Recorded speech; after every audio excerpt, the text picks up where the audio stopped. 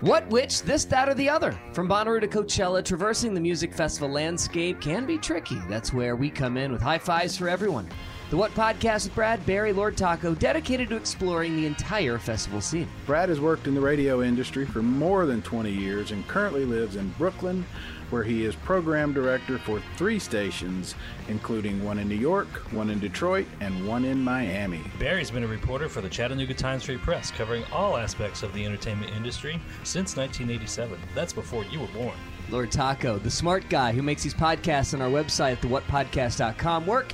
Also really good at identifying babies, loves blue-haired moms, PBR, and his beautiful Volkswagen bus. We all fell in love with the Bonnaroo Festival years ago, not only because of the amazing bands that play there every year, but also because of the incredible community spirit that has developed around it. Radiate positivity. And we really like talking about the inside baseball stuff when it comes to putting on a huge music festival. So join us. You can hear the What Podcast on the Consequence Podcast Network or anywhere you find your favorite podcasts.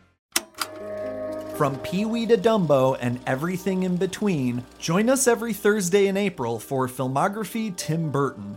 Our 5-part season will break down all 19 of Burton's feature-length films to date in detail.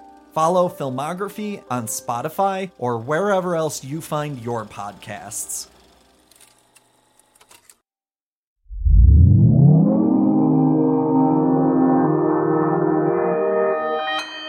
Consequence Podcast Network.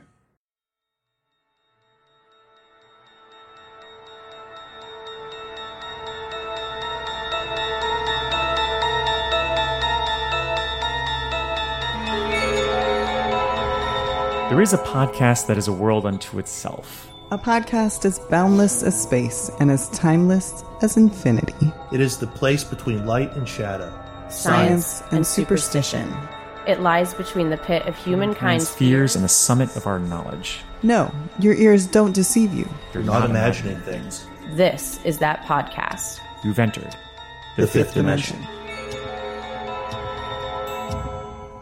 Greetings, travelers. I'm your host, Michael Roffman, Editor-in-Chief of Consequences Sound, and this is the Fifth Dimension, where we're talking about Jordan Peele's The Twilight Zone. This is our 4th episode on the series, our 5th overall, but we're back and we're here to talk about A Traveler, written by Glenn Morgan. I think we know that name. Mm-hmm. And directed by Anna Lily Amapour. So before we get into this episode, you know me, but who are we with here in this zone? And I'm pointing to you. This is Samantha Kuykendall, a constant contributor to this podcast, as well as I will be on this week's episode of Filmography, talking about Tim Burton's pop films. So look for that one. And I also run some of the socials for various CPN Instagram. Oh, I'd say so. Pages. Yeah. I mean, add that to my resume. Who's to your right? That's you. Are we doing pointing or directions? Just go. I would just go.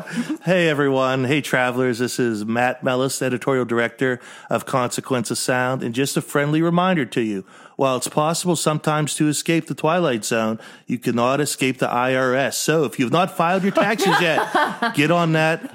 Toot sweet. Yes. But speaking of the IRS, that does no that segue whatsoever. Just not working all. Segue. Wow. Well, speaking of the government and hashtag the truth is out there, there is someone out there, and it's beyond the stars. Who is down in Florida? This is Eleanor, low-level government agent, and the person whose dream you're all presently in.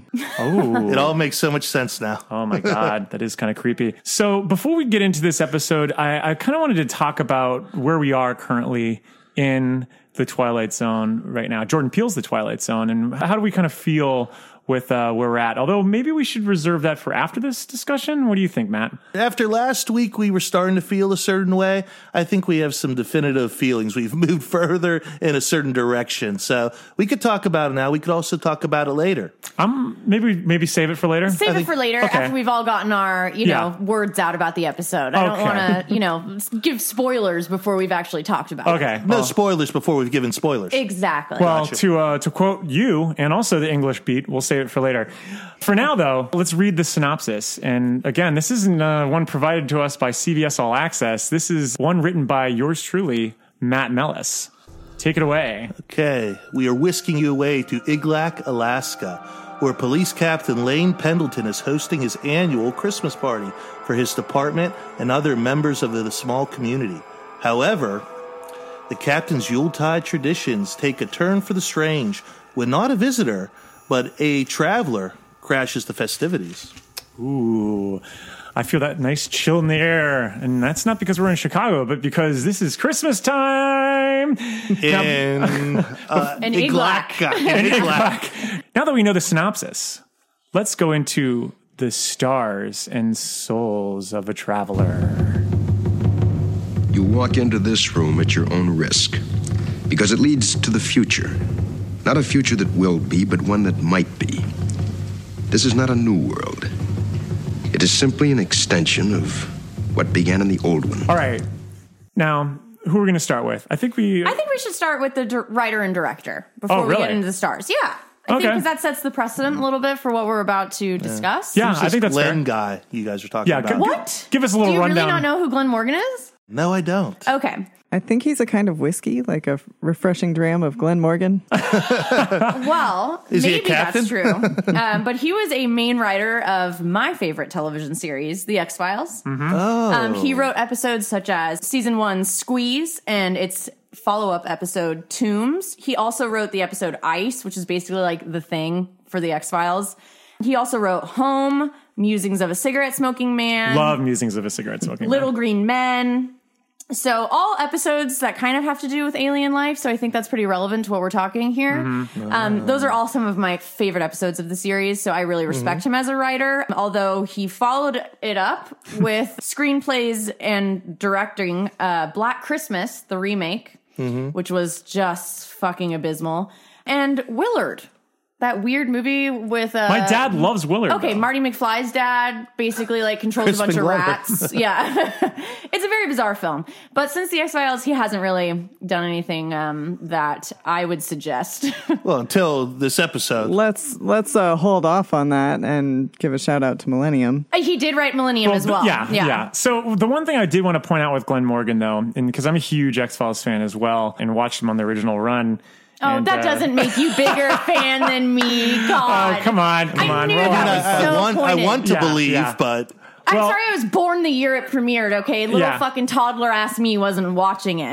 Well, out of the Morgans that are involved with the X-Files, I would call him the quote-unquote lesser Morgan. I agree. Because I think Darren Morgan is far superior. A better writer. And I would argue that this episode is fucking clear proof of that. Yes. Because I think Black Christmas alone was clear proof of that. Well, the thing I will say about his abilities in the X-Files is that, like, he really does know how to come up with original concept. Like, Final Destination was his brainchild with him. So, like, you know, there's clearly originality that he has that he can bring to the table. For me, I felt that like this was a total X-Files episode. It felt like it should have been in the like revival of the series, but not his X-Files episodes, because I really do feel like he was trying to do almost like a Darren Morgan thing here. Eleanor, I know you like the X-Files. What do you think on this? You know, I wish it had been an episode of the new series of X-Files. Considering it was awful. So I agree with you, Eleanor. The new series? Because I didn't dislike this episode at all, if that's where you guys are going. Okay. You did? Hot take. Ooh. Yeah. Ooh. I'm glad we didn't do the spoiler, because that would have spoiled our spoiler. Exactly. That would spoil our doors. Yeah. Let's talk about the director.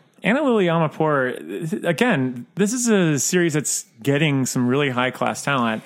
And she is a very, very notable filmmaker. And, you know, she did A Girl Walks Home Alone at Night, which is a favorite among the horror community over the last 5 years. The first Iranian vampire film, basically.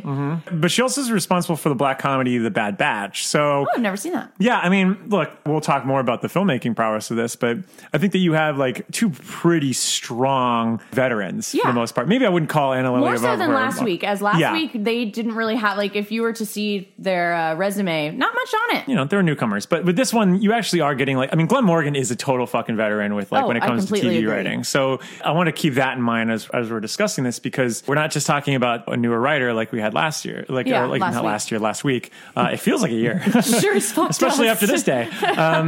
But let's talk about the characters now, because we've got the talent behind the scenes. Let's go in front of the camera. I think we should start with a traveler, wouldn't you say? No, I think we should go with who we first see, which is Lieutenant Yuka, or is it Sergeant Yuka? I think it might make sense to even go with the two first people we see, because I think they have a lot in common. I agree. They're related. So they are related. So yes. we have Sergeant Yuka, and then we have good old Jack, her brother. So we have younger sister, older brother, and one thing the show does is it usually uses the first few minutes to give you a lot of background and context. And one thing we learn is, yes, they're up in Iglaak, Alaska, population less than 1,000. And we also learn that ethnically their background is Inuit. We learn that this is a town that probably for only a couple generations back was probably completely indigenous. And now other people have come in and the ways have changed. So Jack and Yuka are interesting characters. They're kind of this generation that's stuck in between. Mm-hmm. They want to kind of embrace the old ways, but the old ways aren't there to embrace anymore. So what do? Jack drinks. Yuka has joined the local post 151, I think. Yep, post 151. She's joined the local law enforcement, but she hates it. So they're kind of these characters just stuck in between. Can't get to the old times. They hate where they're at now, and they just feel very, very much stuck. Well, it feels like she's just trying to make a name for herself, kind of prove herself to the dickhead Caucasian police force. She's the only indigenous trooper, exactly. Yeah. So and female as well. So it's kind of a boys' club, a white boys' club. Her whole plot line at the beginning is basically trying to appease Greg Kinnear's character by arresting someone that means something to her for a very small crime so that she can bring him back to be pardoned. Mm-hmm. Now, Eleanor, who is Greg Kinnear in this? He is Captain Pendleton, who evoked Ray Fiennes' character from Schindler's List with his whole "I pardon you" thing. Not a good thing. Jesus. I thought he was more Trumpian in a way, especially when he starts doing a toast. Sure. He talks about how before, we came, it was a bunch of bears and Eskimos, and he says it right in front of the Eskimo people there. Yes, which is so fucked. But then he's also insanely Christian to the point where he's like, oh, we have a greater service to the higher superior. And, he welcomes, strangers. He almost fetishizes this pardon. Exactly. Because he sees himself as a Jesus character. Yes, very badly. He is the Messiah. His power comes from God. It's imbued, he's blessed with it because it comes from such great stock. Right. He has the white savior complex for sure. But even just beyond that, I think anyone who watches this episode, they'll say, God, that's the jackass boss I had at one point too, in a way. He's the guy who thinks he's funnier than he is. He's better than he is. He's more profound than he is. And just everyone in the room's kind of like, you just feel like they're just going along with it. But, I think we've all had that boss at one point. He's lumber. Some of us currently have that boss, not me. Oh, yeah. Okay. Funny. For the record, Michael Roffman's Look, I love great bits and I love good jokes, and that's a good joke, Matt. I hope to God that I'm not like Lumberg or like Pendleton here. The one thing that I think is funny is that, so does Yuka bring back Jack solely for the pardon? Yeah. They have no one in their prison cell that night. And it's sort of a tradition for Pendleton to pardon someone, and she's just trying to appease him. And she doesn't really even give a shit about the tradition, it doesn't seem like. Right. It doesn't really matter to her. But she's definitely in an attempt to, appease the higher up and make sure everyone's happy there, all the citizens that are drinking and being awful. She does this to someone that she loves and cares about. And they make that very obvious in that first scene when she arrests him, is he makes, Sure. He has a comment or something about her forgetting where she came from, basically. Yes. It also should be noted that at the same moment, because foreshadowing is not subtle in the slightest in this episode, they see something in the sky to which they think it's just a low orbit satellite or a local orbiting satellite or whatever. So something strange is going on in the North Pole. UFO-y. Yeah. And again, I just want to say, and I think we'll get back to it, but think of that this tells you so much about Captain Pendleton and that community and what it's like to be Inuit in this community that's now largely white. They bring in Jack. They pardon someone every year, right?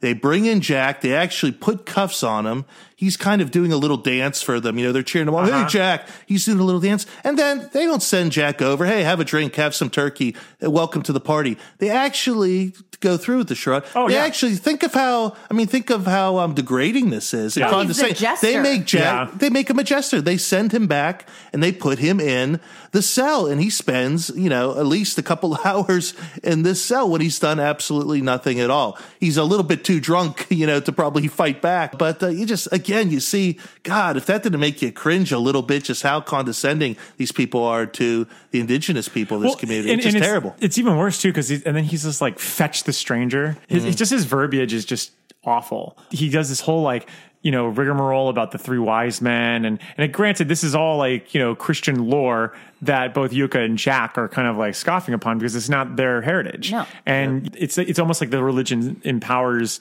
Pendleton to be self-righteous. For sure. But this is a great setup. It reminds me of like a John Carpenter setup, like Assault on Precinct 13. Well, and that's why I even said that Glenn Morgan having written Ice for the X-Files definitely reminds me of that because it's set in Alaska. It's a central location. They find an alien life form up there.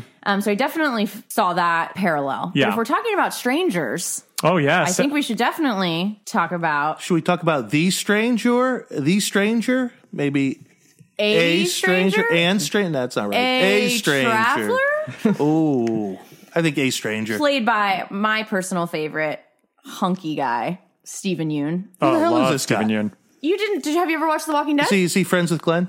He is Glenn. He is Glenn. I am, full disclosure, I'm probably the only one here who is not a complete nerd. Is that offensive if I say that? No. I've not watched The Walking Dead. I don't know X-Files. I mean, I gave up on The Walking Dead about 2 seasons ago. Well, to be fair, Matt's really busy being an agro-tourist. True, yeah. I've been to Milwaukee, and I've been to Pittsburgh and Chicago the last couple of days. Exactly. So, all the big places. You are a traveler. The bucket Yes. list. I am a traveler. Oh, yeah. In a strange land. He shows up out of nowhere as far as we can tell. We don't know how he got in the cell. They have a few theories, but none of them make a lot of sense. Like some keys were dropped months ago in the snow.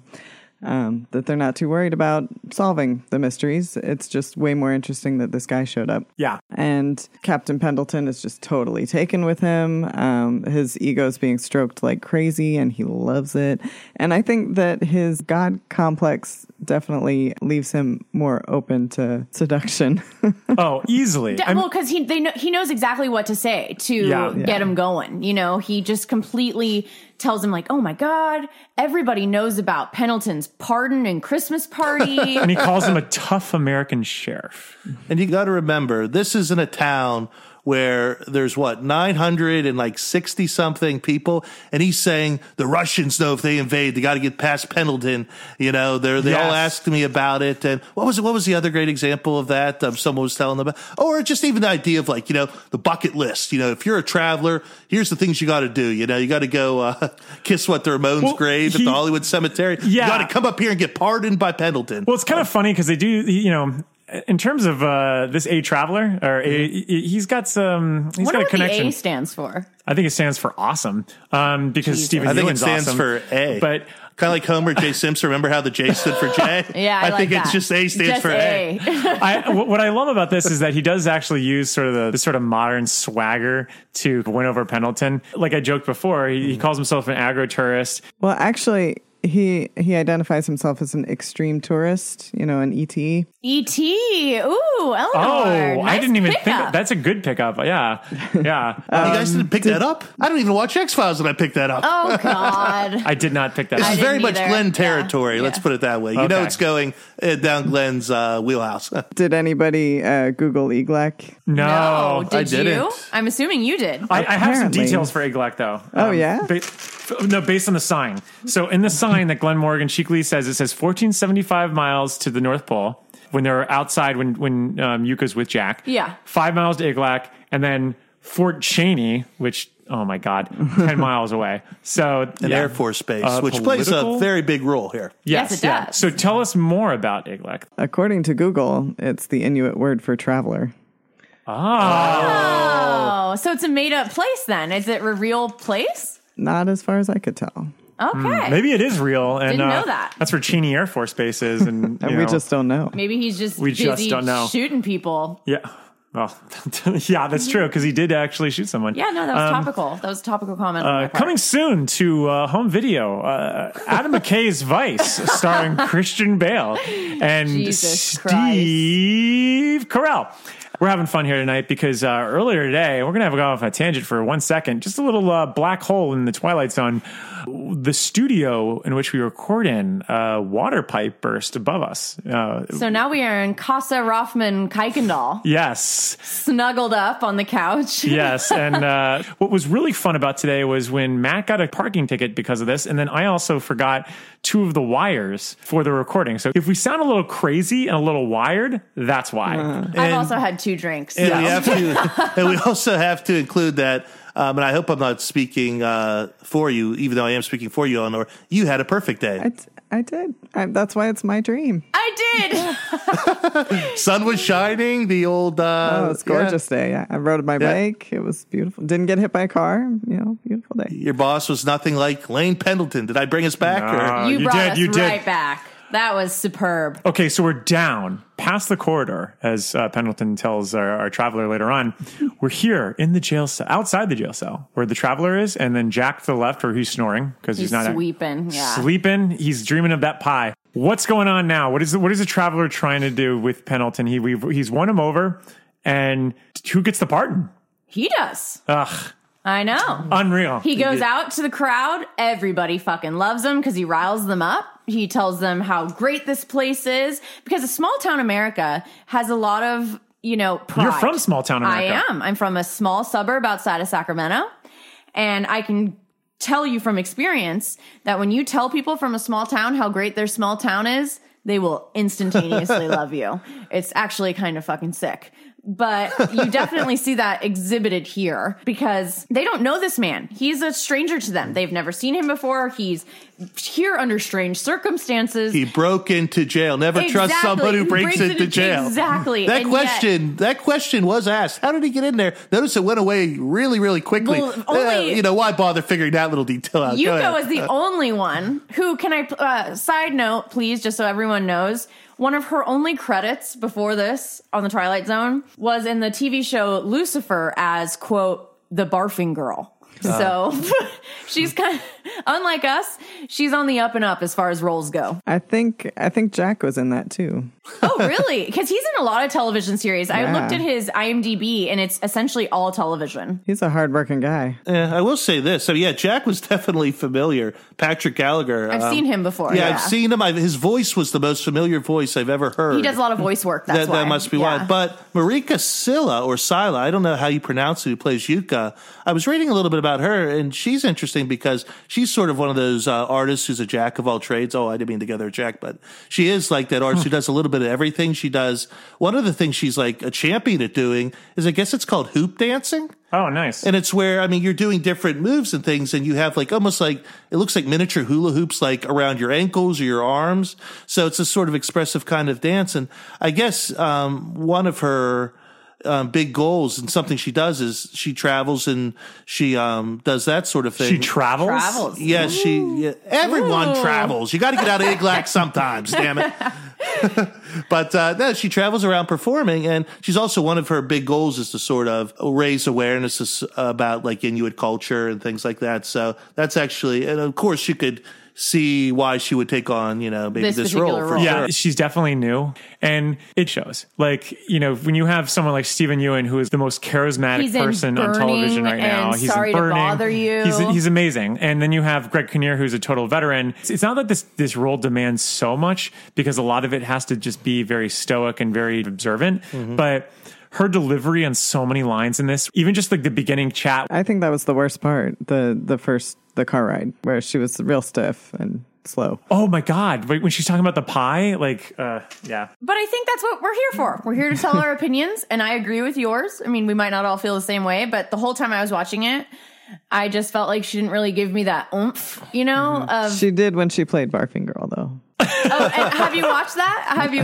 watched that particular? Oh, okay. Here's a question, though, that was interesting to me. Since we all love Stephen Yeun's charming performance so much, why was he wearing a pinstripe gangster-like suit? I love that that's what Greg Kinnear asked him, too. He's like, what are you wearing a suit for? I agree, but someone who is, very into alien lore, the Men in Black, obviously, I mean, everyone knows the movie, but if you actually look up, there are real stories of people experiencing moments with the Men in Black. They're typically very stoic. They don't blink. They're in all, obviously, black. And there's quite a folklore behind it. Yeah, they wear zoot suits? Or it wasn't quite a zoot suit? They wear suits, yeah. They wear suits. Where odd things happen, usually the Men in Black are present, and it's a pretty popular theory that they are aliens. Okay. He just looks so out of time. Not just out of place, but out of time. That's what's supposed to be the case He's a time traveler. Exactly. He's been... Not necessarily. Well, we'll get to that in a second. At this point right now in our discussion, we all love Stephen Yeun. The people at Post 151 love Stephen Yeun. Mm-hmm. He's sitting there. He's having a fun time talking to everyone. They all pardon him. They weirdly put him in a chair and dust off his jacket, etc. He insists upon doing karaoke, in which he sings Everybody's Waiting for the Man with a Bag, which is written by Irving Taylor, Dudley Brooks, and Hal Stanley in 1950. Mm-hmm. Goes back... 1950. Can I say original Twilight Zone? Oh, good one. And one of the cutest little moments when the power goes off. And we should probably explain really quickly. Oh, yeah. The power is always flickering. Just like Stranger Things. In the station. Just like Stranger Things. Yeah. And it's because they share a power grid with the Air Force base that's nearby. So you always see the lights coming in, coming off. Maybe it's the grid. Maybe sometimes it's a traveler doing it. I don't know. But it is very cute when the lights go off and the karaoke machine go off because... Aren't we going to finish the song? There's more song. There's more song. Stranger Things, and as you haven't finished it, but the Netflix series Dark as well, it's definitely an example of a town that's centered around something huge, like a factory or, an Air Force base that I'm sure gets a lot of jobs for the community. Well, its sole purpose is to defend that area. Exactly. So it's a huge part of where they're from and has a lot of influence on their choices. So Eleanor, why do we at least not us, because I'm still all Team Yeun. Why do we turn, or why does Post 151 turn on our traveler? Well, I think they turn on themselves first, on each other. With his influence, though. Yeah, he starts planting seeds. I mean, there's the point where the power goes out and it looks very much like he's watching them and then turns the power back on. So it's like any of the other alien episodes on Twilight Zone old series where we're observing the humans, watching them tear each other apart, and then moving in for the kill. And we learned that one person is delinquent child support payments. One man named Kolchak was the lowest of all three bidders for, I think there was a power station at that point. Yeah. The mayor screwed him over. And we learned about an affair as well, or at least a time when... I think they made out or something like that. Mm-hmm. Someone with a drinking problem has drank more drinks than she'll admit. But it's Christmas, she said. No. But you're right. There is this underlying connection to this base and also to the power. But also, everybody's denying all of these things. And one of these things, a very important one, is that Jack stole some tools and that he's hiding these tools in the back of his car. And he's secretly a criminal. And everybody's denying that any of these things are true except the drinky lady who's like, it's Christmas. But he's planting these seeds. And he also name drops Russia and North Korea, making everybody feel important and also playing on their deepest, darkest fears. And that's what I think you have to understand about this character. He knows whether he's buttering you up or whether he's trying to stir some trouble. He knows exactly what buttons to push, what seeds to plant, and that's part of what makes him a very, again, strange character you start wondering about even more. Things start falling apart because they pardon him, and immediately he starts talking about pardoning Jack because they're like, well, we're all having fun up here drinking and having, a ball. And he's done nothing wrong. And this guy's done nothing wrong. Let's pardon him. And a traveler says, I wouldn't pardon Jack Montoya. And that's when he plants the seeds, as Eleanor was just talking about. And this gets everyone out of the bare minimum spirit. Yeah, well, it gets everyone out of the Christmas spirit. It also gets everyone out of the station because everyone just leaves and they go to see if there's tools in the shed. It was very weird and convenient in the way that everyone left. But once he proves that he knows everything and calls everyone out, that's when Yuka starts to be like, all right, I'm like starting to believe this situation. Well, what's Yuka doing in this moment? Because Yuka doesn't buy this traveler for the whole time. Well, Yuka finds him in the cell next to Jack, and I hope any police officer with more than 5 minutes training would say, "How the hell did you get here? This is kind of disturbing. We didn't have another prisoner in here." And so Yuka. She's the one person in this episode who constantly, every time sees through a traveler's BS. Yeah. Everyone else is getting flattered, or everyone else is believing, hey, maybe Jack did steal those. She's the one who's able to see through all of this through most of the episode. Another key point that we missed so far is that he takes her to the side, says, I can tell that you don't believe me. Mm-hmm. But also, I can give you what you want. And she starts thinking about, well, what do I want? What's the thing I want most? Yeah, and then she even asks her brother. She comes back downstairs, and he comes too. And she's like, well, what would I want for Christmas? And he's like, maybe be one of them. Mm-hmm. He's like, I don't think you know who you are anymore. And, there's this idea that, she just wants to fit in, to quote my boy Patrick Bateman. And it's interesting, too, because one little detail that we slipped over also is that, Yuka, out of everyone, because you're right, Matt, there is this feeding ego that the traveler is doing with everyone, and that nobody's asking questions. But Yuka is, because she hasn't actually gotten to what she wants. She actually is the only person to ask who the traveler is, his identification. She's the only one who reaches out to other police stations to be like, hey, is there a warrant out for this person? She grabs his ID. She looks him up. Before we let him out of the cell that he somehow got in, we should probably find out if he's a criminal, has a criminal record. What's I love it. What's Greg Kinnear, who plays Pendleton? What's he say? Well, what if we let him out and we find out he's done something, or he's she gives the code for basically if he's mentally unstable, right? He goes, oh, we'll just lock him up again and arrest him again. It's like, that's a good idea. I think if you want to commit a crime, you could probably get away with it in Iglaak. I think so too. I might actually, but not if you're Jack. Not if you're Jack. Having a drink. If you love drinking and pie, you're fucked. Which is, I'm kind of in trouble there. All right, so we've laid out the station now at this point. We've got the majority of the town folk who have left, and now it's just the three. Well, Jack there too, but we'll keep Jack off to the side for a moment. It's just Pendleton, Yuka, and a traveler. And what happens here, Matt? Long story short, the traveler, again, one of the things he's been able to do all episode is tell people things about themselves that are true. Mm-hmm. Or in other cases, say things about himself, actually, that are almost always bullshit. And that continues on. His story keeps changing and changing.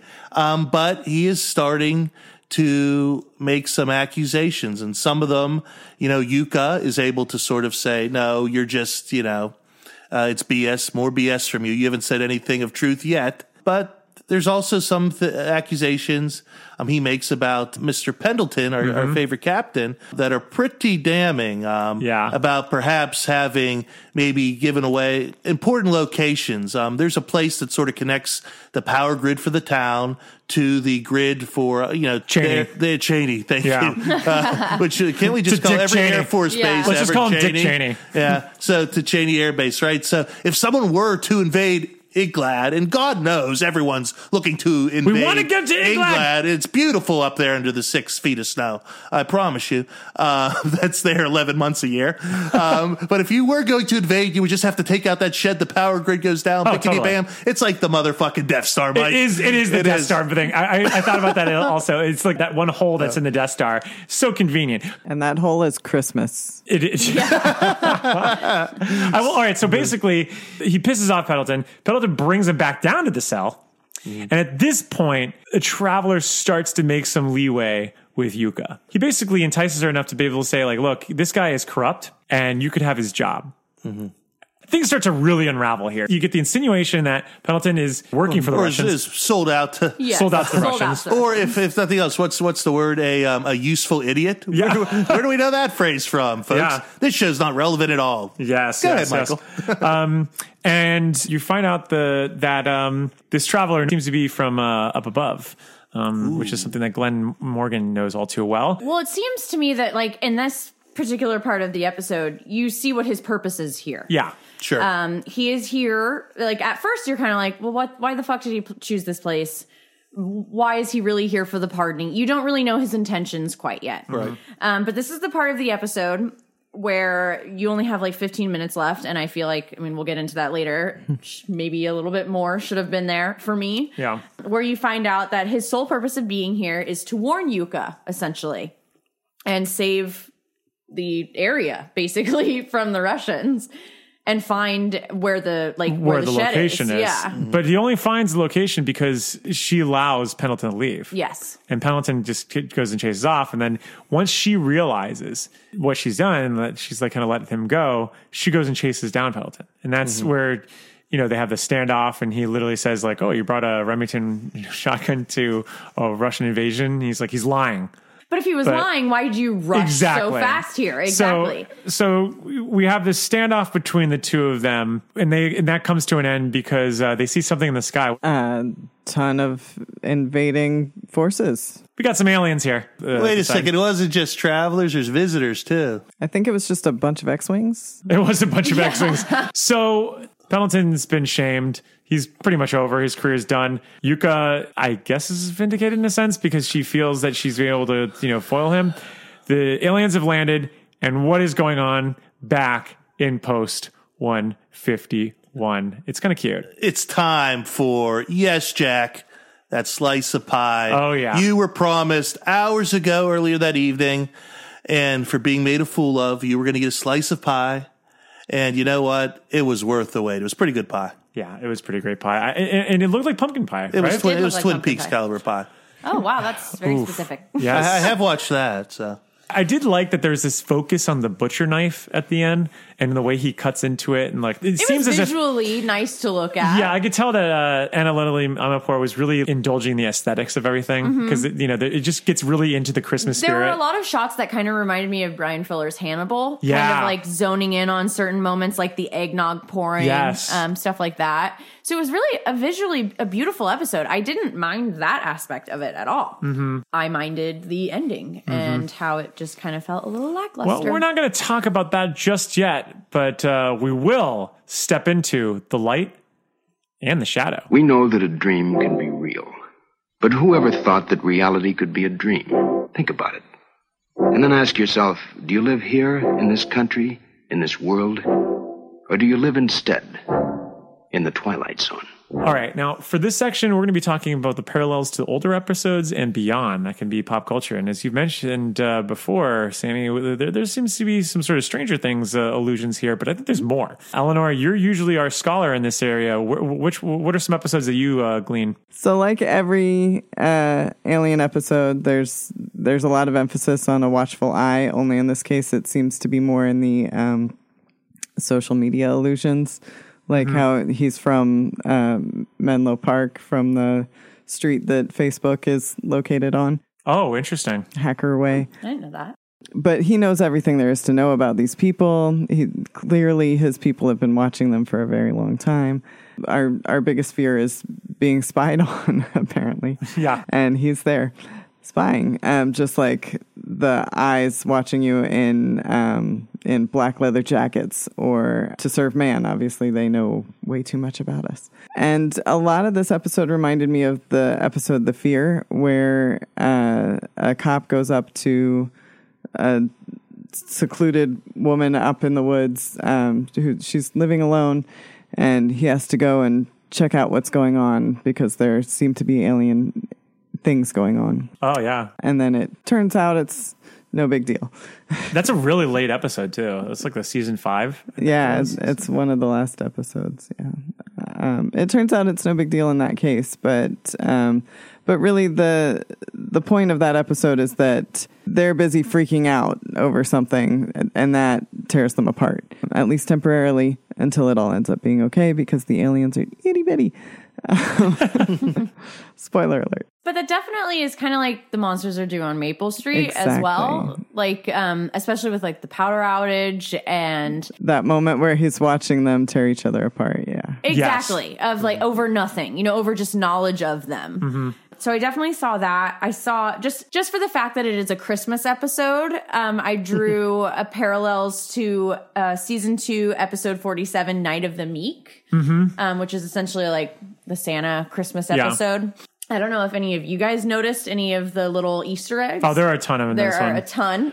Some of them were a little lazy, in my opinion. But I think all of them are a little lazy. Yeah. The gremlin this time was, even I picked up on that. And I was like, come there on. was You already did that. also the dummy, yeah. from on the wrapping paper. Which we've already seen the comedian. Exactly. Everything so under the damn tree, basically. Yeah. The one new thing that we did get was Talking Tina. Yeah. But you could take all of those as, like the dummy and Talkie Tina, these things, and they're playful things that end up killing you.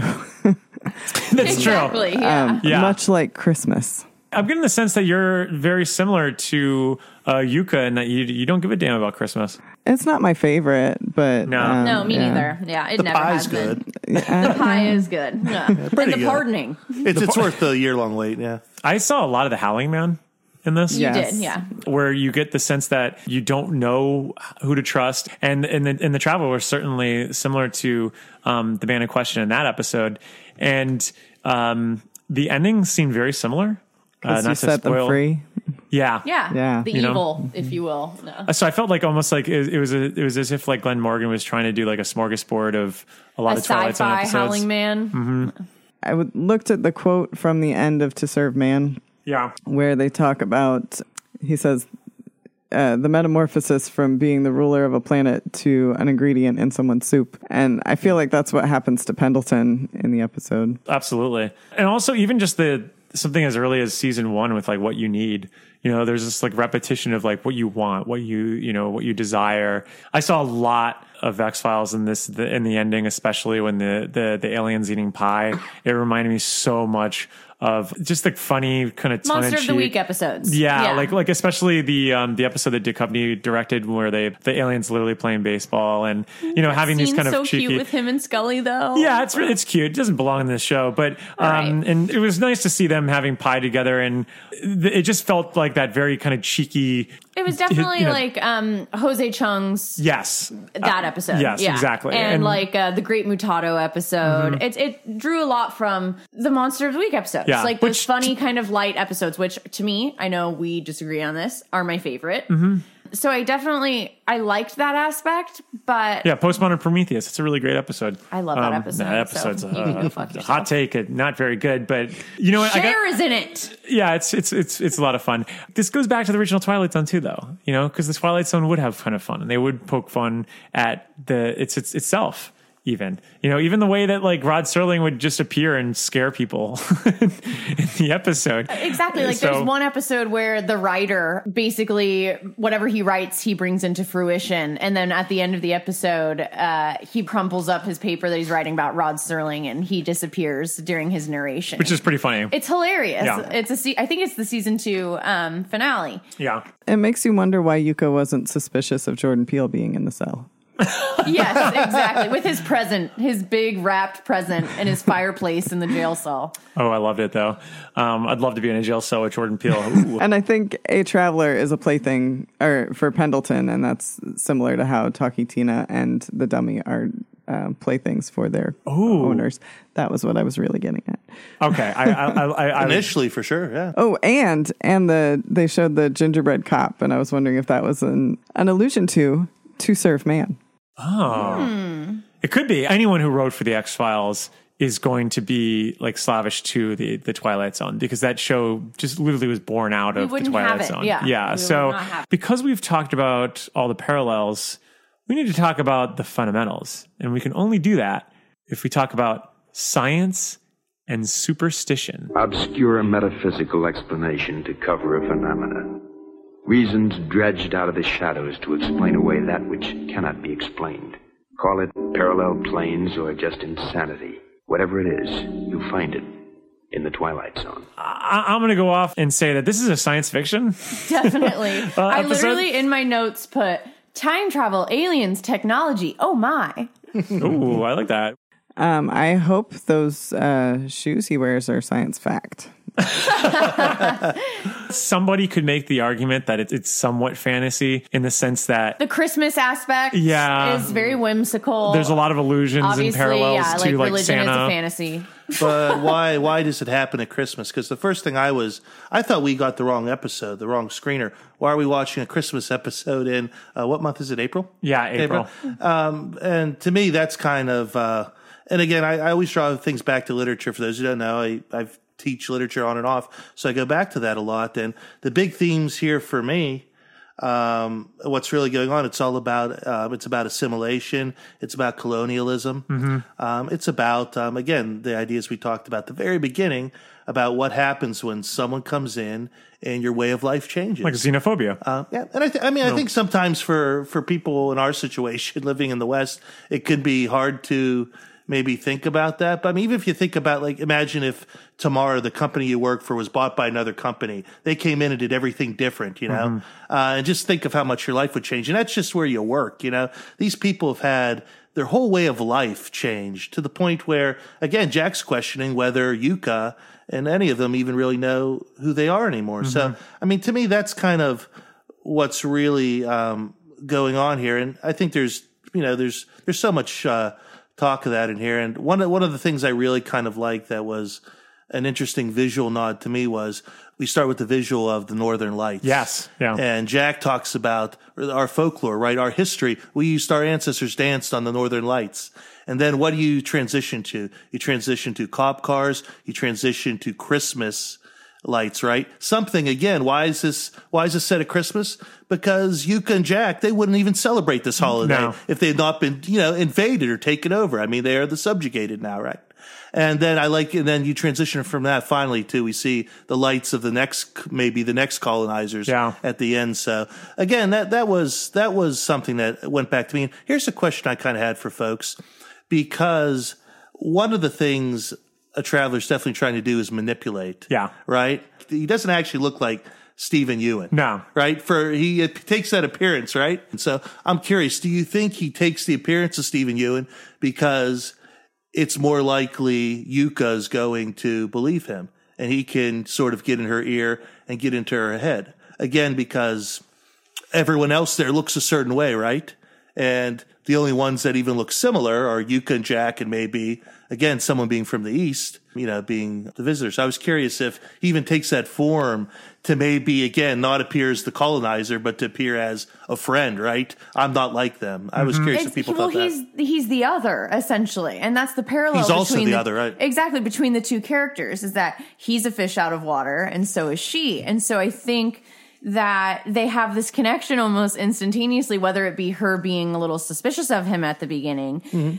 She doesn't know where he came from, and he's an outsider to this society that they're in, and so is she. So I think, although it takes her a minute to believe him, in the end, it definitely I just think it's interesting. Closer. He doesn't look like anyone else there. Exactly. He looks closer to her, or at least put it this way, he looks like he doesn't belong either. But it fits better in manipulating Pendleton, because he looks like someone he's in control over, It works better for sure. Yeah. Yeah. I think it works for both of them, but I think that it's a stronger argument for Pendleton trusting him and being amused by him. Definitely. Which again ties back into, he kind of treats him initially, like when he's pushing him on the chair and saying, "Your pardon," he gives him like a scraper for your car to scrape the snow off. Yeah. You know what I mean? As shoulders. As like a knight. He dubs him like a knight, right? So he's kind of having fun, like Eleanor said, exactly. He's having fun with him, just like they had fun with Jack. When Jack came in, was doing a little like holding his hands up like he just won the lottery, doing a little dance and jig for them. So again, to me, this whole episode goes back to, again, those themes, and maybe just my background, but those themes of colonialism, assimilation. No, I think you're right. I mean, like he says to Yuka, is like, you and I are a lot alike. We have bosses above us. Yeah. I mean, in this sense that, we could look at it as a literal sense of like, oh yeah, these people there are going to like oversee you. But no, you could see it as colonialism, like is those that had like conquered you. And the only one who's not speaking to her and Jack in a condescending tone. Or saying Yuka dear, like talking down to perhaps trying to manipulate her to get what he wants. Yeah. But again, not looking down on her, overtly, I think for sure. It's sort of more about, yes, there's the colonialism for sure aspect. Mm-hmm. And it also feels like a corporate takeover because that's what it rang with for my experiences. But but I think that it's supposed to be regime change. And that's why it's so similar to things going on with our politics, our global politics, where rumors don't have to be true. It's the fallout that matters more than the truth. What's that great line that Jack has at the end when he looks up at a traveler who's grown quite a bit? Stephen Ewan's not a little bit of a diminutive man, I think, but he grew quite a bit during this episode. Jack's line to him is, maybe it'll be better with you guys running the place. Yeah. Didn't sound so sure to me. Yeah, it feels very Simpson-esque in that sense. So, okay, all right. Well, in this section, we definitely agree that it's science fiction. We definitely believe that it has some sort of fantastical elements based on just the nature of the thing. And I would say almost again, like last week, social science in a lot of ways. No, as totally. much as anything. Yeah. I agree.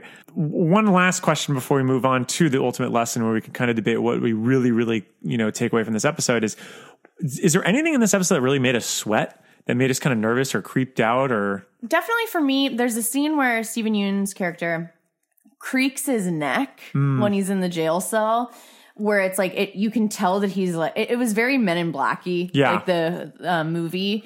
Where, put my hands exactly. That's what it reminded me of, because he's almost in a skin suit, kind of. God, I wish Edgar from Men in Black appeared in this episode. Me too. Go for it. Yeah, but he creaks his neck in the jail cell, and I when we were watching, I was like, oh, like it was not. Well, scared them. It scared them, yeah. But it's definitely like a little bit of body horror, especially when he changes and like his antennas come out and stuff. Yeah. But other than that, like nothing really frightened me or gave me the heebie-jeebies. I think the things that creep me out. This is very. I mean, if you guys have seen like a Fargo or that type of movie where you're out in the middle of nowhere. Law enforcement's like a 2-person job. You're in the snow. I mean, even just the opening scene, you see them driving through, the middle of nowhere in the snow. There's the one line like, how did he get in? Maybe he found the keys we lost 6 months ago in the snow. We figured no one would ever find them. You know what I mean? Mm-hmm. And I feel like that could be the same for a body. That could be the same for a car wreck. You're just out there and you're so isolated. Again, who's to say what's out there, what exists out there? I think that's something that's creepy to me. Eleanor, did anything creep you out? Just the things that are really just too real, like Christmas music over the dispatch radio. I mean, that's just hell. And the egotistical boss. And it took so little time for people to get on board with this fun time, a traveler, instead of, being suspicious. Why weren't they suspicious? Yeah. The ease of collapse when it comes to just, the commingling of people is always something unnerving to me because, our society is built upon that. We need people. We need to have interactions. And it's almost a cliche because it's so true of just how easy it is for us to just fucking hate each other so fast and to fall apart. And you believe the thing that's most entertaining to believe, no matter how true it is. Even if you know you should be more skeptical, especially if you're a police officer. Eleanor, it's only a lie if we choose to believe it. And that's just one of many lessons that we learned in this episode. But what's the big lesson? And we're going to debate it right now. The tools of conquest do not necessarily come with bombs and explosions and fallout. There are weapons that are simply thoughts, attitudes, prejudices, to be found only in the minds of men. For the record, prejudices can kill, and suspicion can destroy. Trust no one. That's a good one. How about I Want to Believe? And the truth is out there. We got it. All right, let's move on to our next one. Who won? No, I'm just joking. I feel like there's a lot to take away from this episode. I think we already got to a lot of it on our last section. But Eleanor, you lead the way because you're really positive about this episode, and I want to hear your thoughts on it. I just think it was a nice, appropriate allegory for the way our society is collapsing so easily under the pressures of rumor. Yeah. I guess one of the reasons why I think it's so chaotic is because you need to be in the weeds for most of the episode, because that's kind of how all the other characters feel as well. I kind of got the same sense that Matt had with the colonialism and this metaphor of, where we come from and the sense of heritage and just what does that even really mean in the end of the day when you have so many people that are dictating things up above. And I kind of like that, but at the same time, I felt that it was in tandem to a bunch of other themes, which is kind of what happened with Replay, where you have just so many things that are being poured at once. True. I mean, aside from the simple lessons like, again, don't trust someone who breaks into a jail. Never live near an Air Force base or a government-run lab. Besides things like that. If pop culture has showed us anything. If anything. Yeah. Hey, I like to stay near Hawkins' laboratory because I get to hang out with all the Demogorgons. But you probably don't even know it, and you're already next to one. Or on top of one. Hey, I'm next to Wrigley Field. Is that what happened earlier? One was on top of us, and I don't even want to know what dripped down all over us then. Oh, that is true. The water that came down today is gross, and it's brown, and it's all murky. Maybe it was Tombs. But too, I mean, it could have been Tombs. I think Mike's right. This is one of those episodes that I think last week they kind of knew what they wanted to do. They just didn't have time to do it, and it was really messy and rushed. This week I almost kind of felt like too much was going on. And, when you try to do too many things, sometimes nothing quite gets accomplished the way you want it to. But what would you say is the thing that you would take away from this? I think Eleanor's right. Like the dangers what happens when truth breaks down. Yeah. What happens when you don't know what to believe. So much about this episode is who do I believe? And, again, what is really true? What's false? If I want something that's what we hear a lot. Like, why do you say he speaks the truth? Because he says what I want to hear. We hear that so many times. Again, let's not get political. I think the other thing for me is, again, just don't fool me twice, right? This is a community of people that if you ask Jack or Yuka, they will say they were fooled once, whether it was, really a choice they had or not. And now there comes a situation where at least at one point Yuka has a chance to perhaps make this, if you want to call it a regime change or whatever, easier. I mean, so again, and then there's the Jack line at the end. Hey, maybe this is going to work out better with you guys running the place. I mean, I don't think those two, even though Jack gets his pie at the end, I don't think they're in for a better time. Well, I think that's the visual metaphor to focus on.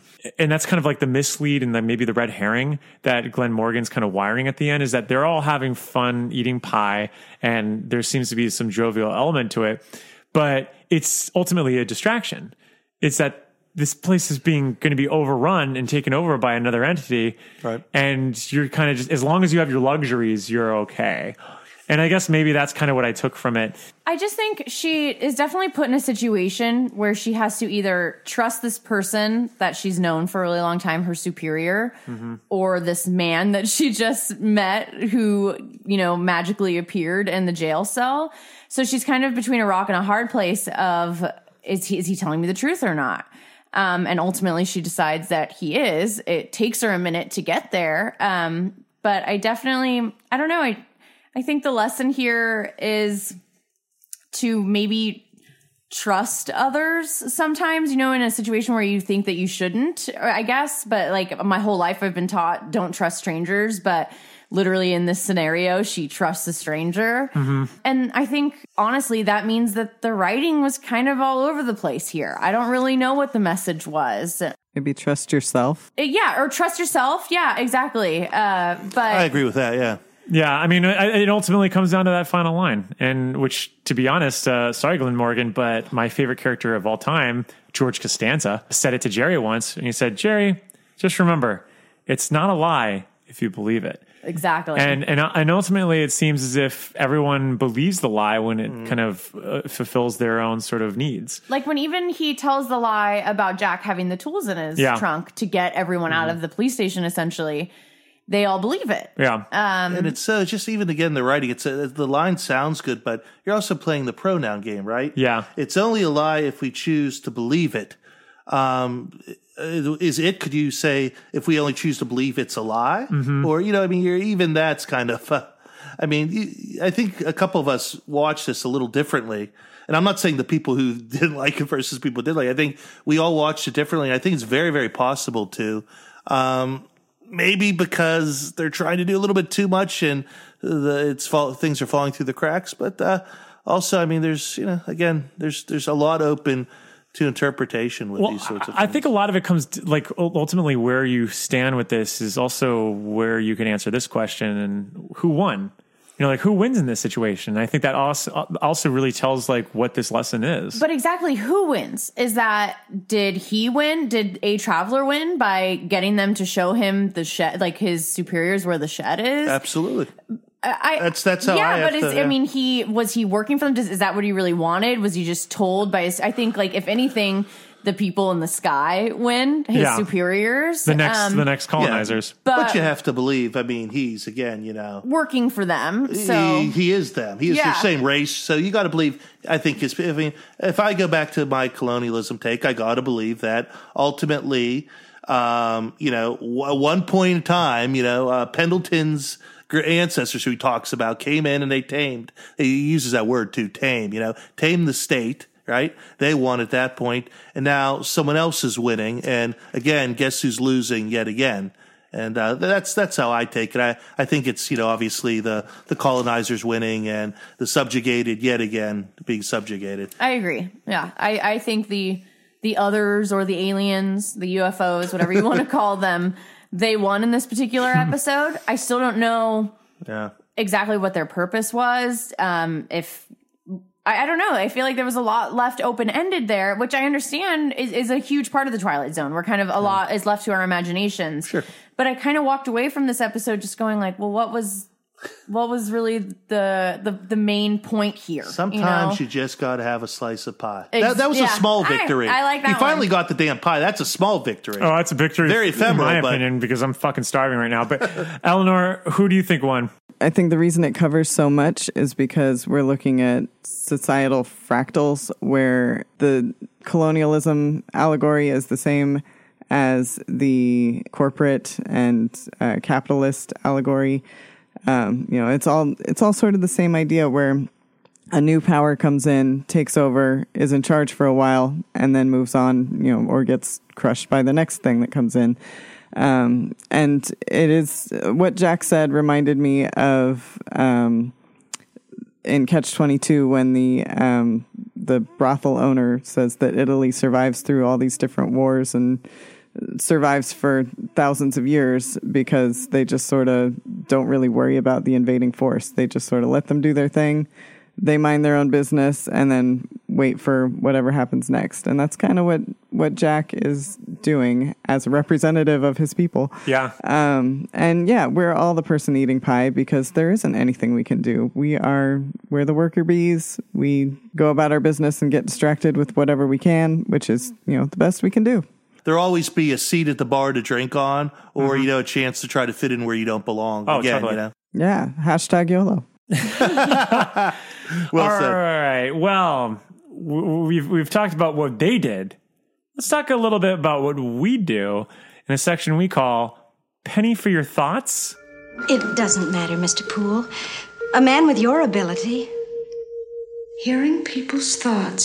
Strange delusion. But with proper medical care, it will go away. Miss Turner, it is not a delusion. There, you see, I can read your thoughts. Sammy, what would you do in this situation? You're I Yuka. like to think I would do what Yuka did, but because of my inclination to believe the unbelievable, like I've said in previous episodes, I think because I've been such a fan of science fiction and fantasy and horror even for such a long time, it wouldn't take much to convince me. Especially that moment in the party where he starts turning everyone against each other. I would have been like, okay.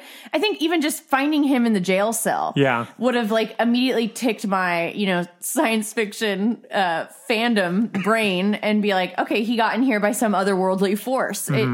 I'm too inclined to believe the unbelievable. And I think in this episode, it takes her a fair amount of time to get to that point. Yeah. And that's something I didn't really like. But who knows? Not everyone's like me. But I definitely would have used his powers for good. I would have been like, what the fuck are you doing here for? What are you doing here? And why do you need this? I definitely would have asked more questions than she asks. But I like to think I would use maybe his powers for good, try to team up with him and be like, let's work together. Let's do this. Yeah. Wow. Wow. So you'd just like be a total traitor to your people. Oh, totally. I can't wait for aliens to invade. That means I don't have to worry about like bills and shit. Taxes. Don't tell her where the shed is. Us. Yeah. No kidding. Yeah, you'd be the cops working for the Nazis. Great. Sorry, I'm bringing it back to Nazis again. You are. Let's take it home. Sorry. Yeah. There have been so many times where I've had a boss who was making a terrible decision and I've voiced my opinion and they've ignored it. And I've been like, all right, well, go hang yourself then, So I guess I would do exactly what Yuka did. Which is fair. I mean, I think I would do the same, although I would probably ask Stephen Ewan if he could sign my screener copy of Burning, and also probably run to a comic book shop to get a Glenn figure, because he was my favorite character in that series. But Me too. Yeah. I'd be a little skeptical at first, but ultimately I'd want that pie. I just really want that pie, and I really want that pie now. But Matt, what do you think? Well, Yuka's the only one who does absolutely any due diligence, and yeah. I would have asked a few more questions. Again, like Eleanor pointed out, where did he get those shoes? Mm-hmm. And do they make them in my size? Mm-hmm. They're like pointed toes. I like them. Yeah, and if he has such big shoes, what else, What else? What else is this invading? So come and get us. Come take us over. If we can have footwear like that, maybe we're wasting our time here with Payless shoes and Nike. Fuck that. But that all said, I would do exactly what she did. And then just like Eleanor said, they are the worker, what would they get called? The worker ants, right? Mm-hmm. Eventually you can only do so much, and your bumbling boss, your idiot of a boss, is going to make that decision regardless of what you say. And there's nothing you can do. So, I mean, I'm going to try to do my job, but ultimately I'm going to get screwed. What can I say? To quote The Who, you meet the new boss, and he's the same as the old boss. And to quote The Who also, I won't get fooled again. Let's quote The Who. What were you just trying to say? That was like then? a Dr. Seuss, like Herbert quoted a Who, quoted a Who, Horton Who. Horton Who. It really seems like these aliens can see for miles. Oh my gosh! Talk about my generation. What if he came in and said his name was Bob O'Reilly? God. Who's next? Neither of us, because we all gave our answers, and now it's time to give our overall thoughts. Now, we have done all we could do. If we've been successful, well and good, there are no problems. But if, on the other hand, this final treatment has not achieved the desired result, please remember, Miss Tyler, that you can still live a long and fruitful life among people of your own kind. Here comes the last of it. I wish you every good luck. Matt, you want to kick this one off? Yeah, I can kick it off. We've said it. I think it tries to do a lot. I respect that it does. It's ambitious. I think the storytelling breaks down at the end. I don't think they quite know how to handle these episodes when it gets down to the end. It's been 2 weeks in a row now where I was on board and excited, and then I was let down. So I hope that's not a theme that continues. If I have to give it the mark out of a couple of doors, I would say I probably have to go 2.5 doors. An episode like this makes me appreciate how tight and how well done something like The Comedian and A Nightmare Over 30,000 Feet Up, or whatever the title was. I didn't know it at the time. I said there's room for improvement, but I really, really admire those episodes all the more after these last couple. So great ambition. Again, I think visually it's absolutely stunning. Like, I love the transition of how they use lights. I loved, being out in the winter. I love so many things about this visually, but the storytelling, it's just 2 weeks in a row where I think it's broken apart at the end. I agree. I completely agree, Matt. It fizzles out in the last 15 minutes, and that's where they struggle, is to wrap things up in that short amount of time. And I think it's maybe because they're taking too much time trying to get there and not enough time with the resolution. I had a problem, obviously, like I said before, with her acting. I didn't believe Yuka really throughout it. I thought she was kind of drab and monotone and just not at all interesting. Mm-hmm. But that's not to say that I didn't think the character wasn't interesting. I just think that the actress's delivery wasn't. I think that, again, it was visually stunning. I thought the directing was great. The director did an amazing job. I'm sad to say that Glenn Morgan didn't live up to my expectations. When I saw his name pop up on the screen, I got super excited just because he did write some of my favorite X-Files episodes. And it was a bit of a letdown.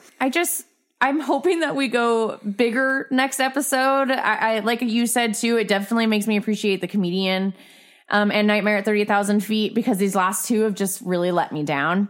I'm going Two Doors as well, just because I think they really tried to do way too much in an hour span. I'm going to go with 3. Wow. I actually just talking about this a little bit more. I've appreciated kind of what like Glenn Morgan's trying to do, because I really like this as a parable for colonialism. I think there's something really strong about that sentiment. And I think that, that goes back to some of the older episodes of the Twilight Zone. And it's just such an old school theme that opens the door, no pun intended, for a bunch of other themes to be discussed. And I do admit that the weakest part of this is Marika Silla. I think that her acting just really kind of stunts this a little bit. But Stephen Ewan is so charismatic. Even just the little things that he adds to this, and he just does this smile that's just so His smirks fun. were some of my favorite in the episode. And I love that. And I love when Greg Kinnear plays a piece of shit too. And aesthetically, it's also just really gorgeous. I think Anna Lily McPord just like a phenomenal job with this episode. And I really actually like a lot of the musical cues in this too. So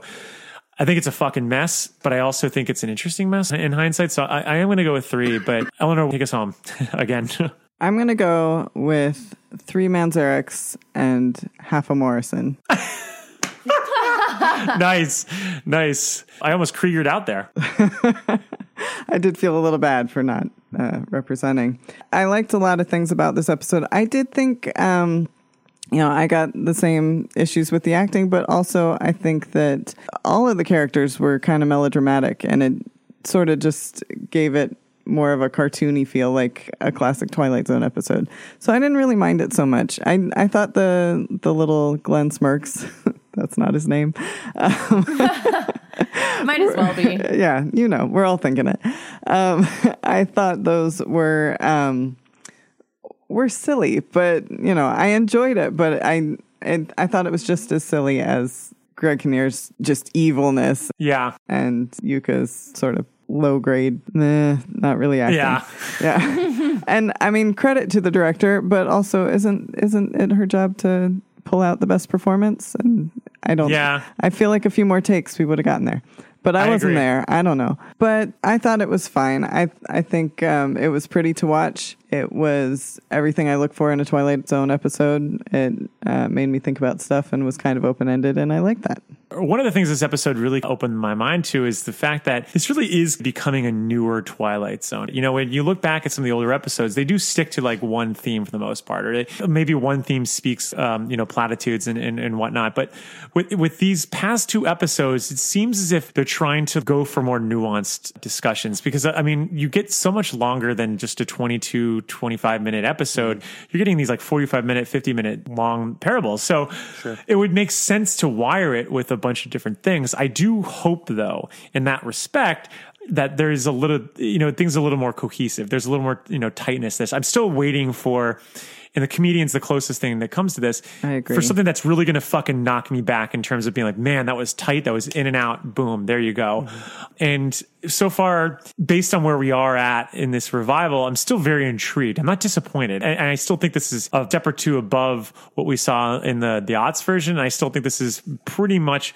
on par or above what we saw in the 80s version. I think this is actually stronger. And again, it goes back to Peele. And I'm going to sound like a fucking broken record by the end of the season of the Fifth Dimension, but there is an authority at hand. And by the time he does come in, and even in this episode when he's talking about how like myth and mistruth is, there's no difference, it hits in a way that kind of ties things together, kind of like a present, like the one he's holding. Like a little bow. Yeah, but I kind of like where we're at. Eleanor, when you came into this series, you were a little more skeptical than either of us. I think like I was really gung-ho and salivating, but I feel like you were definitely the more critical. Where do you stand now? I think it is appealing. I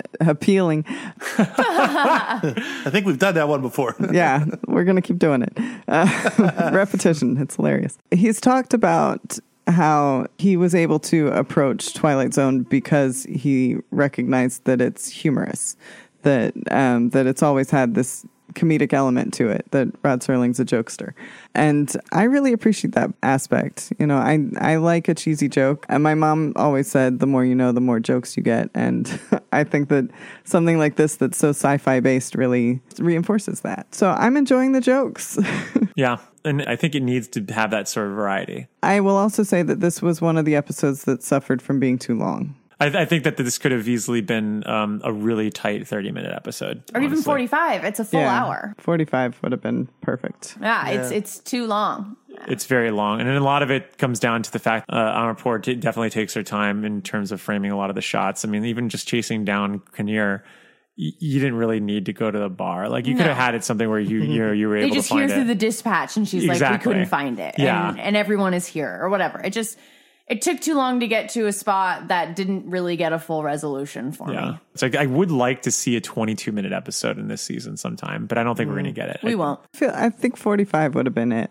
45 would have been perfect. But I think, like you said, this is a new Twilight Zone for a different era. And they're covering some issues that, they're struggling to cover in an hour's time, let alone they could in 20 minutes. It's great because, like you said, whenever we ask, what's your takeaway? And every person at the table could definitely have a different takeaway from this. Some of the original Twilight Zones, I don't think you would have that much differentiation because, again, it had to be simpler due to the constraints. But again, I think as much as I enjoyed those first 2 episodes and I was curious where can they take it, they took some big swings and didn't quite connect fully. And I'm waiting to see that same sort of episode that can mean so many different things to so many people, that could touch upon so many things. I'm just waiting for that execution where then we all just agree, damn, that was a great hour of television. Yeah. On top of touching upon so many different important things. I wonder if the first 2 were so impactful because they weren't political at all. They were about things that every human deals with, or just humanity at its most basic level. I think there's truth to that, because I think that they're certainly more timeless in that respect, especially something like this. If I revisited this episode, say 10 years from now, when we're gone from like the Trump era, I think I'm going to lean hard on the colonialism aspect of it. But a lot of the illusions, like say like the North Koreans, the Russians, like I don't know, maybe we'll actually it wouldn't be as impactful. No. And that's what's so great about the original series is that, in 2019, I can watch an episode and relate it to something that's going on right now. Yeah. And these last 2 episodes, they feel very of our relevant. time. Yeah, they're very relevant. It's not to say that, police brutality wasn't relevant 20, 30, 40, 50 years ago. No, it definitely was, yeah. It was, but now in an era where we have cell phones and recording and video, it's very relevant, and we're all in the know about it. So the question I raised then real quickly, because I think one of the great things about the Twilight Zone was you sometimes had that sense of escapism, right? The first 2 episodes, now that I look back, I appreciate what they were. And even though they were stories one thing about this story, for example, today, although I recognize themes, I didn't know where the story was going. Yeah. You know what I mean? It wasn't a story that I'd seen a form of it a million times, or at least it didn't register to me like that. Whereas like the first couple episodes did. So I guess my point being though is, and it goes back to that political thing, because these last 2 episodes, as ambitious as they've been and as important as the topics they've covered, is it killing that escapism a little bit? I wonder. I would like it to be dialed back just a little bit more, because I'm a huge fan of being a little more vague, being a little more subtle, or just going into somewhere not recognizing everything all of a sudden. I agree. Just take me somewhere else completely. They'll make the Twilight Zone look very, very much like what some of us deal with every single day. If they could lean more on broader and timeless, while also being smart enough to get those subtle jabs, there's definitely a sweet spot you have to hit for the Twilight Zone. Perfectly stated. And I think that the first 2 episodes really get at that. And these last 2 just fumble in that respect. They definitely come up and save themselves. I don't think any of these 4 episodes have had a shitty kicker. I think all of them have been pretty strong. I think to your point, Sammy, if you watch these 10 years from now, they'll be more exciting because you'll be going, oh my God, the same thing is happening now, which is the interesting experience that I keep having when I watch old Twilight Zone episodes. It's annoying because history keeps repeating itself, but because the characters are different, because I am escaping from what's going on now, but it's still relevant to me, it's fascinating. And you're right, Mike, that it's difficult to use this as escapism because it is so blatantly, hey, this is what's going on right now. Did you notice? And it's hard, but I think that it will be interesting 10 years from now. But that's Jordan Peele making it, right? And we knew he was probably he wasn't going to do Twilight Zone, maybe in some of the ways we'd seen it before. He was going to do something that registered with what was going on today. That's how he treats art. Oh, yeah. You know what I mean? He's very much of the time. So I do think it will be interesting at the end of the season because we went in with certain, preconceptions. I do think, and we're kind of shifting around as we see what this actually is, this project. I think it'll be interesting to see, like we say, what do we take away from each episode? I think at the end of the season, what do we actually take away from this whole experience? And it might be very, very different than what we thought we would or what we thought we might going in. Well, we're going to see where it takes us next week when we meet the Wunderkind, which may or may not be Academy Award nominee Jacob Tremblay, and also future Cowboy Bebop star John Cho. He's in this episode as well. I'm excited for this episode, and I hope you're excited too. And, just please leave us a message on Apple Podcasts, Podchaser, Stitcher, wherever you get your podcasts, wherever you want to go to get your podcast. Spotify, give us a star rating. We want it. We want to hear from you. And message us on all our social media platforms. You could find us on Facebook. You could find us on Instagram. And that's where we stop there. And you could search us for On the Fifth Dimension. And give us a chatter sometime. And, Sammy posts some amazing memes, stuff to get you by until you wait till the next episode of The Twilight Zone. So until then, keep your eyes on the stars and your feet on the ground. And we'll be waiting here in the Fifth Dimension.